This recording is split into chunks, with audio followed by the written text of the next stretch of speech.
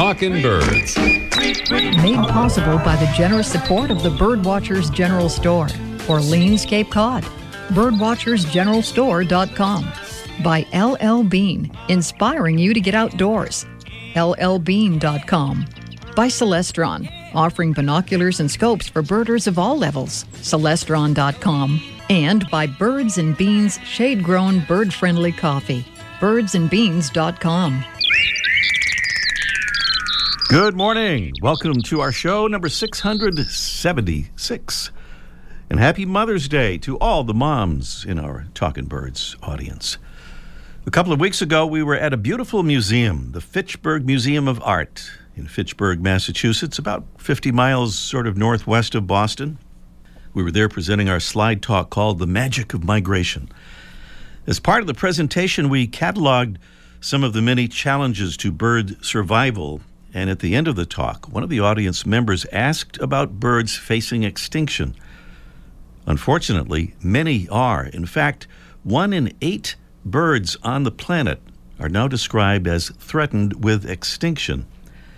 And this week we learned through our friends at the Birding Community e-Bulletin of a surprising list of newly added North American birds that are among those threatened. They cited findings by BirdLife International about several species of birds whose populations are plummeting toward possible extinction and now listed as vulnerable, which is just one step away from the endangered species category.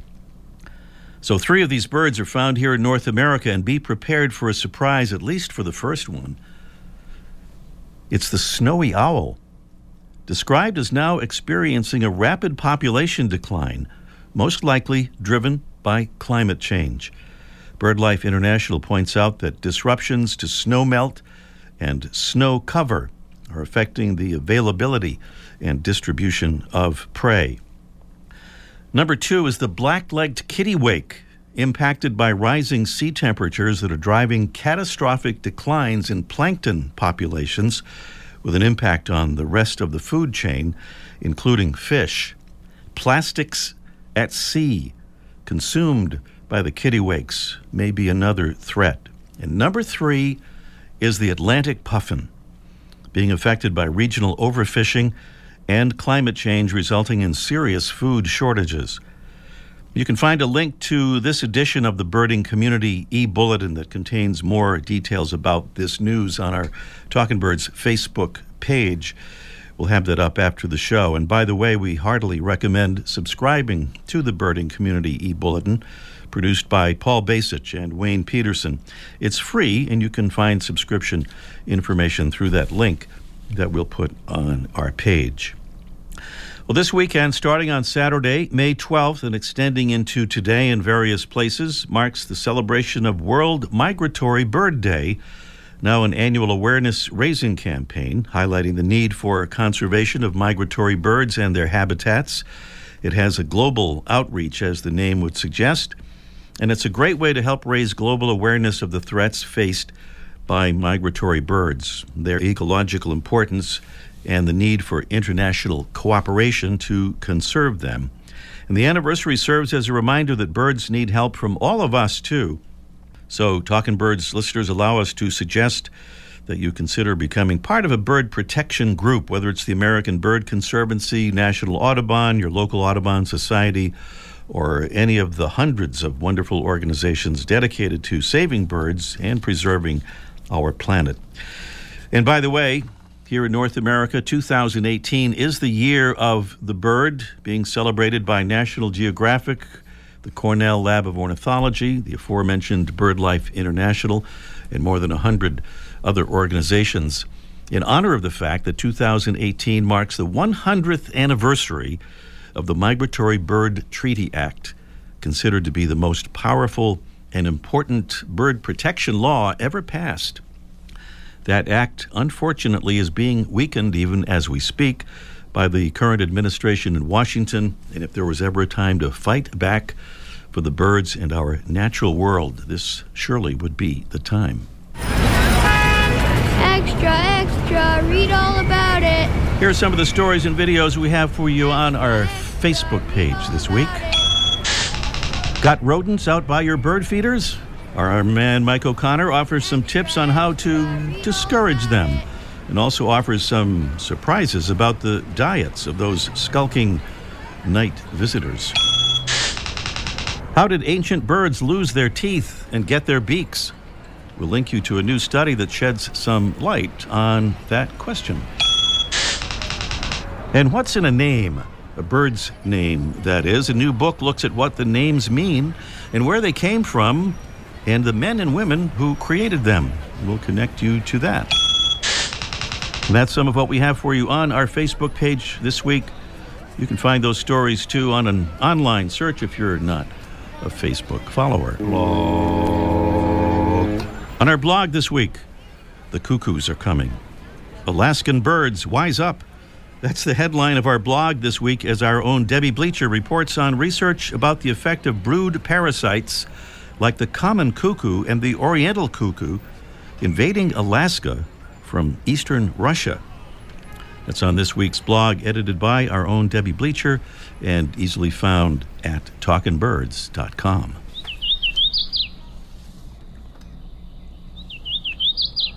That's the sound of our mystery bird.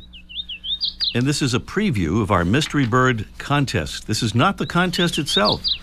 Just a preview. We'll be doing the contest a little bit later on in the show, but we wanted to kind of get you sort of prepared for the contest that's coming up. We'll give you a few clues here about our mystery bird. We have some beautiful prizes for our mystery bird contest. We'll give you those in just a second here. We just have to find the clues to our mystery bird, and I'm certain that we will find them in just a moment.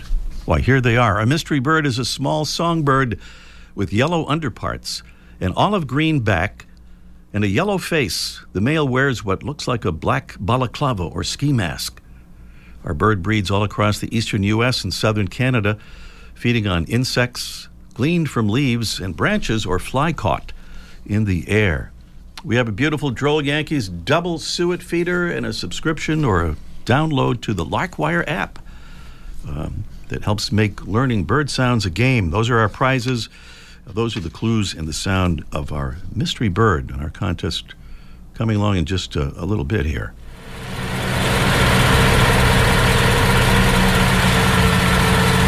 That is the sound of a concrete mixer, often called a cement mixer. A couple of weeks ago, we talked about an ingredient of concrete whose production represents a pretty serious environmental problem. The ingredient is cement, Portland cement, which gets mixed with water and sand or gravel to make the concrete for buildings and walls and roads and such. But this week we have some potentially good news about cement and concrete. Scientists at the University of Exeter in England have been experimenting with concrete to see if its production could become more environmentally friendly. And they've had some success. By adding microscopic flakes of a form of carbon called graphene to the mixture, they found that the concrete can trap and store the greenhouse gas carbon dioxide and break down pollutants from exhaust fumes and help protect aging infrastructure by sealing cracks as they form. And they say this new concrete is more durable and more than twice as strong as the regular kind. Nanoengineering professor Monica Krasciun says the material is an absolute game changer and suggests that a university-affiliated startup to sell it could be launched by year end. If the product proves to be commercially viable, it would be a big deal since making cement, which is concrete's principal ingredient, accounts for 5% of global emissions of the greenhouse gas carbon dioxide.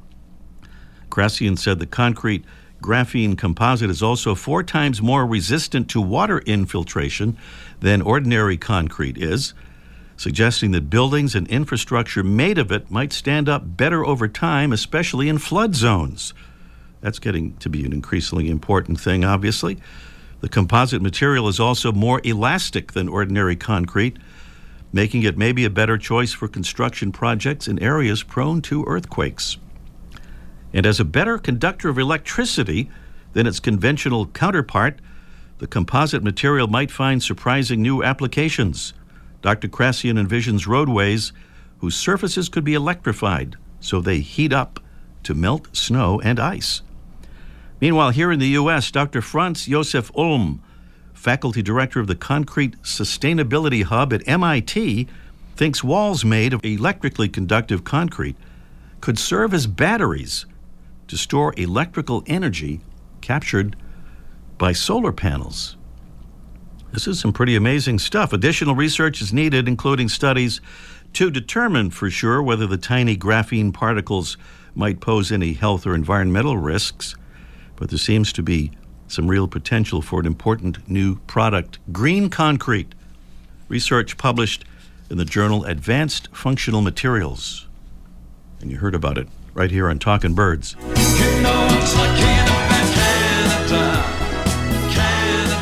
Conservation Salute of the Week goes to our neighbor to the north, Canada, which has just become the first country in the world to commit to national methane emission regulations for the oil and gas industry, marking an important shift toward climate protection. As described by the David Suzuki Environmental Foundation, the regulations help uphold a major plank in Canada's commitment to the Pan-Canadian Framework on Clean Growth and Climate Change, in which the country committed to cutting the oil and gas industry's methane pollution by 40 to 45% over the next 8 years. The policy is said to represent the most significant contribution to ensuring the oil and gas industry is accountable for reducing its greenhouse gas pollution and serves as a responsible partner in an effective national climate action plan. What's the big deal about methane, by the way? Well, research indicates that over a 20-year period, methane is 84 times more potent than carbon dioxide as a climate pollutant, and leading scientists estimate that methane is responsible for 25% of already observed changes to Earth's climate. Well, we have some more new Talking Birds ambassadors to whom to say thank you, and we're very fortunate to have Stephen Witchahowski from Fond du Lac, Wisconsin, joining us. Thank you so much, Stephen. He says, I have always loved birds. I remember taking a bird book out to recess when I was in first grade.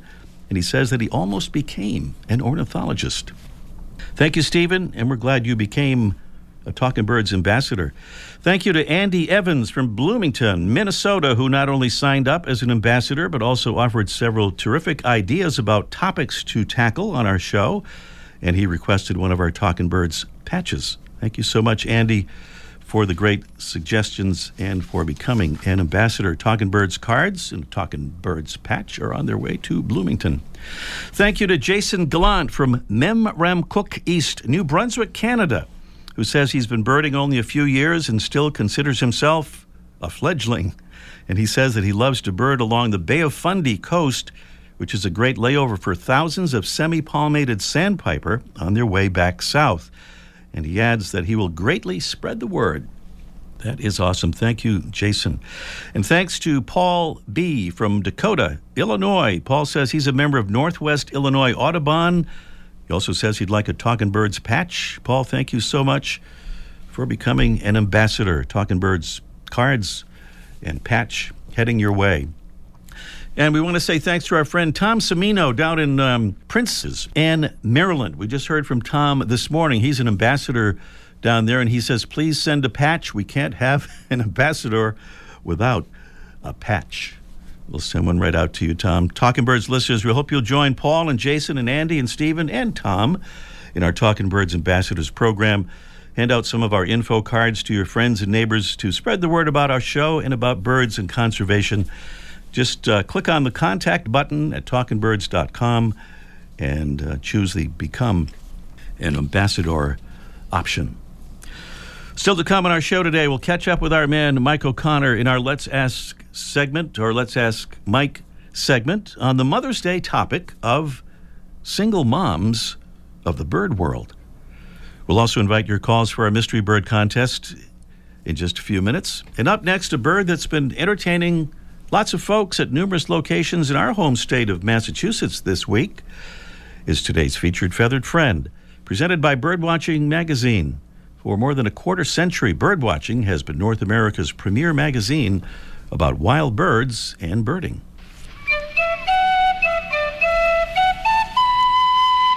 Is it a generalized specialist or a specialized generalist? That was a question posed by ornithologist Rob Beauregard at an eastern Massachusetts Hawkwatch event.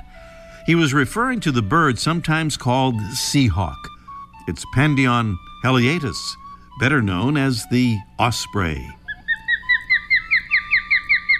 It seems to be a specialist, since it eats almost nothing but fish, but then again it seems to be a generalist in that it doesn't seem to care much about what kind of fish it eats, having been seen carrying many fish species from salt and fresh water, including small sharks. Ospreys are large raptors with long, narrow wings. Their upper parts are a deep brown, while the breast is white and sometimes streaked with brown. The underparts are white, as is the head, except for a dark mask across the eyes, reaching to the sides of the neck, and the bill is mostly black. Ospreys have evolved an impressive arsenal of features that make them premier fish catchers, from a strong hooked bill to taloned feet that curve backward, and sharp spiny scales on their feet that form a rough surface for gripping their slippery prey. It's pretty cool to watch an osprey hover over the water and suddenly make a feet-first swooping dive, hitting the water so hard they sometimes nearly disappear beneath the surface, then take flight again after carefully arranging the fish head first to maximize its aerodynamic profile. The osprey made a remarkable recovery since being nearly wiped out by poison pesticides like DDT, and it's almost as famous for the way it collects strange items for placement in its nest as it is for its fish-catching ability. In his Life Histories of North American Birds, ornithologist Arthur Cleveland Bent noted some of the many items that have been discovered in the nests of ospreys. A partial list includes a barrel hoop, a rowboat oar, a toy boat with sail, a feather duster, a pair of trousers, a rag doll, a small fruit basket, a doormat, and a sheep skull. In his talk at the Hawkwatch event, Rob Beauregard showed a slide of an osprey in its high platform nest that seemed to symbolize this remarkable bird's ability as an angler. Hanging from the nest, some 40 feet above the ground, was an entire fishing rod, line and reel included. The osprey, Pandion heliatus, today's Talkin' Birds featured feathered friend. Thanks again for being with us. It's our show number 676. If you're a new listener, thanks for tuning in. We hope you'll tell your friends about our show if you like it. And we always invite you to visit our website. That's talkinbirds.com. There would be no G in talkin', and we hope you'll follow us on Facebook and Twitter at Talkin' Birds. Meanwhile, it's our Mystery Bird contest in just 1 minute.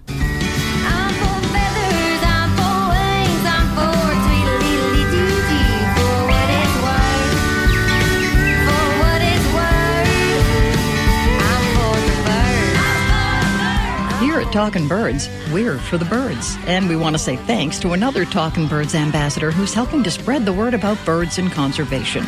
My name's Maurice Ives, calling from Tucson, Arizona. If someone is interested in becoming an ambassador, I think it gives a really neat feeling of being an active part of Ray's Talkin' Birds family. It adds really nice energy to our interest in birds and nature, and I think we could really use a lot more of this in today's world.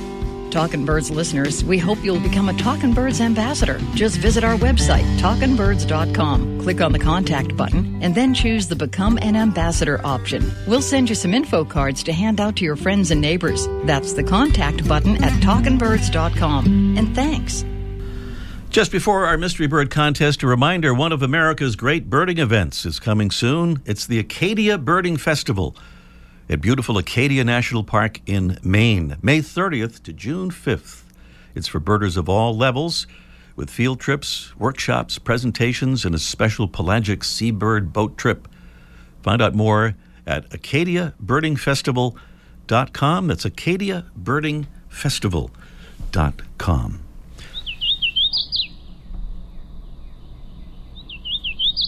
That's the sound of our Mystery Bird. This is our Mystery Bird contest. We urge you to call in and be part of the contest. Tell us what the bird is or take your guess. No correct answer means a drawing will determine the winner from among all those nearly correct answers we might receive at 781-837-4900. That's 781-837-4900.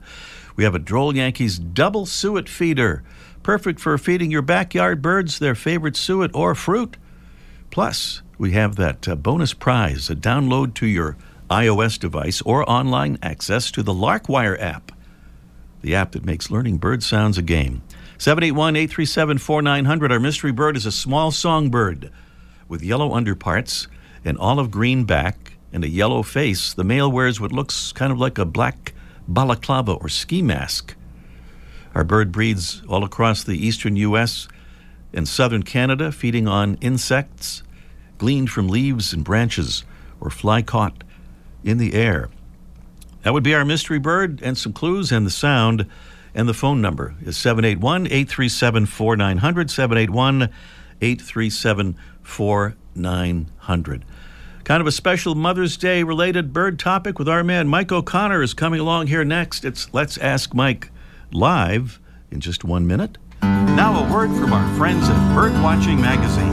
For over a quarter century, Birdwatching has been North America's premier magazine about wild birds and birding. Want some tips on backyard birding? Birdwatching Magazine has published a handy booklet that's yours to download for free. The 16-page guide includes practical field-tested answers to your most important questions about the birds in your backyard, from food to birdhouses, from those cute hummingbirds to those troublemaking birds. Go to birdwatchingdaily.com to get your backyard Q&A booklet. More than 100 million wild animals are killed each year illegally. Poaching is a major threat to our country's wildlife. I'm Tom Barry. I'm an actor with a desire to preserve living space for wildlife. The Humane Society Wildlife Land Trust does just that. Works with private landowners to protect wildlife, to preserve natural habitats. To learn more or to work with the Humane Society Wildlife Land Trust, call 800-729-SAVE. That's 800-729-SAVE, or visit wildlifelandtrust.org. Thank you. Down to Cape Cod, Orleans to be specific, down there on Route 6A, not far from the Rotary and the famous Birdwatchers General Store, operated by Mr. Mike O'Connor, who is with us on the phone right now, I believe, with a Mother's Day edition of Let's Ask Mike Live. Good morning, Mike. How about that? A Mother's Day edition, yeah. Why not? Why not is right, because you know why? Because it's Mother's Day. Oh, I today. Didn't even know that. That's why we right. kind of did it. Yeah. So here's my thoughts. Yes. Today is Mother's Day, and I think we all see cardinal couples and robin couples coming and feeding their babies in those open cup nests. And they work very hard as pairs, but there's a lot of mothers or a lot of bird mothers that don't get any help from the lazy male. They come up and they breed with the male, and then the mother goes off and builds a nest like wild turkeys, like a lot of ducks. Woodcocks are another one where the female does all the work. And one of my favorite ones are the common mergansers. The common mergansers mate with the male, then the female finds usually a nest cavity, an old woodpecker cavity, and then she lays the eggs inside, kind of like what the wood ducks do. And she incubates, builds a nest by herself. She incubates the eggs by herself, and she flies down, and the chicks hatch. And then these familiars say, and then they hop down, and she leads them all by herself to the water and protects them from predators and broods them. But the fun part is that the chicks, and I think we've seen this a little bit on some magazines and things, that when the chicks get tired, then they climb up in her back. She's like the original minivan, where the kids get up on the mother, and she swims around and takes the chicks. But the one bird that works the hardest, I think, is the ruby-throated hummingbird. Again, the female will mate with the male, and then she builds a nest. A lot of these birds, like ducks, they just kind of pull some feathers out and make a little impression. But she finds a nest. She has to build a nest from scratch. She puts lichen along the side to hide it, to give it some protection, some camouflage. She lays 2 eggs, and whereas duck chicks feed themselves, they swim around, and the mother really doesn't have to provide any food for them. Her chicks are like baby cardinals or baby chickadees. They're born naked and blind, and she has to go and find food for them. And it's really tiny insects, and she has to feed them until they grow and keep them warm at night and keep them protected. And she does this all by herself. And that's after flying many thousands of miles from the tropics. She has to do that and then pack up and head out again. So that's my Mother's Day salute to the single mothers who work even harder. Motherhood is hard, but single motherhood is even harder, and some birds do it all by themselves, so salute to them. Wow. I can't remember for sure. Is it the eastern bluebird in which the male apparently tries to bring some twigs to the nest, but usually drops them on the way? Yeah, some guys just aren't mechanical and handy. They try, but, they're better off in the office. Thank you, Mike. We'll talk to you next week. Talk to you next week. Mike O'Connor there at the Birdwatchers General Store, the famous Birdwatchers General Store on Cape Cod. If we continue to consume our natural resources at the rate we do now, by 2050, it could take 3 Earths to meet our needs. Be the voice for those who have no voice. Visit worldwildlife.org. We're back to the Mystery Bird Contest. Sound of our mystery bird. Couple of clues. Small songbird with yellow underparts and olive green back and a yellow face. The male wears what looks like a black balaclava kind of thing, a little bit like a ski mask maybe. Our bird breeds all across the eastern U.S. and southern Canada, feeding on insects gleaned from leaves and branches or fly caught in the air. 781-837-4900 is the number. 781-837-4900. Tell us what you think that bird is, or take your guess, and we'll talk to who's first here. Jesse, is it Sue? It's Ben in Lawrence, Massachusetts. Hi, Ray. Hey, hello, Ben. Ray, would that be the kingfisher? The kingfisher. Jesse, would that be the kingfisher? Let's see what Jesse has to say. Very close. Very close, he Very says. close. Yeah. It's on the next page here. Okay. Thank you, Ben. All right. Okay, thank you. Not a kingfisher. 781-837-4900 would be the number. And we have Sue in Marshfield, Massachusetts, which is very, very close to where we are. In fact, that's where we are. Good morning, Sue. Good morning. How are you, Ray? Good morning. Are you a mom? Yes. Well, happy Mother's Day to you, Sue. Well, thank you very much. You're very welcome. And what about our mystery bird? It could provide a nice Mother's Day present, possibly, if you were to get this right. I like that audio, that app for the identifying bird sounds. Yeah, the Larkwire app. Yeah. Yeah, my niece doesn't have sight, and she loves to identify birds, and thought that'd be a great gift for her. Oh, it would but indeed, anyways, yeah. I'm going to guess the common, the yellow throat. The common yellow throat. But I wasn't sure about what a balaclava was. It's one of those things in the cold weather, kind of just your face kind of shows through, and then it's all you're kind of covered around there. But I don't believe common yellow throat is the bird we were looking for. Listen, Sue, I want you to stay on the line. I'm going to ask Jesse to take your address anyway, because we're going to see if we can get one of those Larkwire apps for your niece. Oh, that is very kind of you. Thank you. All right. Thank you, Sue. Okay, we'll continue on with the Mystery Bird Contest, and I believe we have Andrew, who is up there in the great state of Oregon. Good morning, Andrew. Hey, how's it going, Ray? Good. Well, thank you. How about our mystery bird, Andrew? I'm going to guess a hooded warbler. Is that a guess? Is that what that is? That's a kind of definitive word there. Yes, absolutely right, Andrew. Hooded warbler is our mystery bird. Hey, we're short on time, so stay on the line. We'll get your address and send those prizes out to you. All right, sounds good. Thanks so much, Ray. Thank you, Andrew. Andrew out in Oregon. We didn't get where exactly, but he's identified the hooded warbler.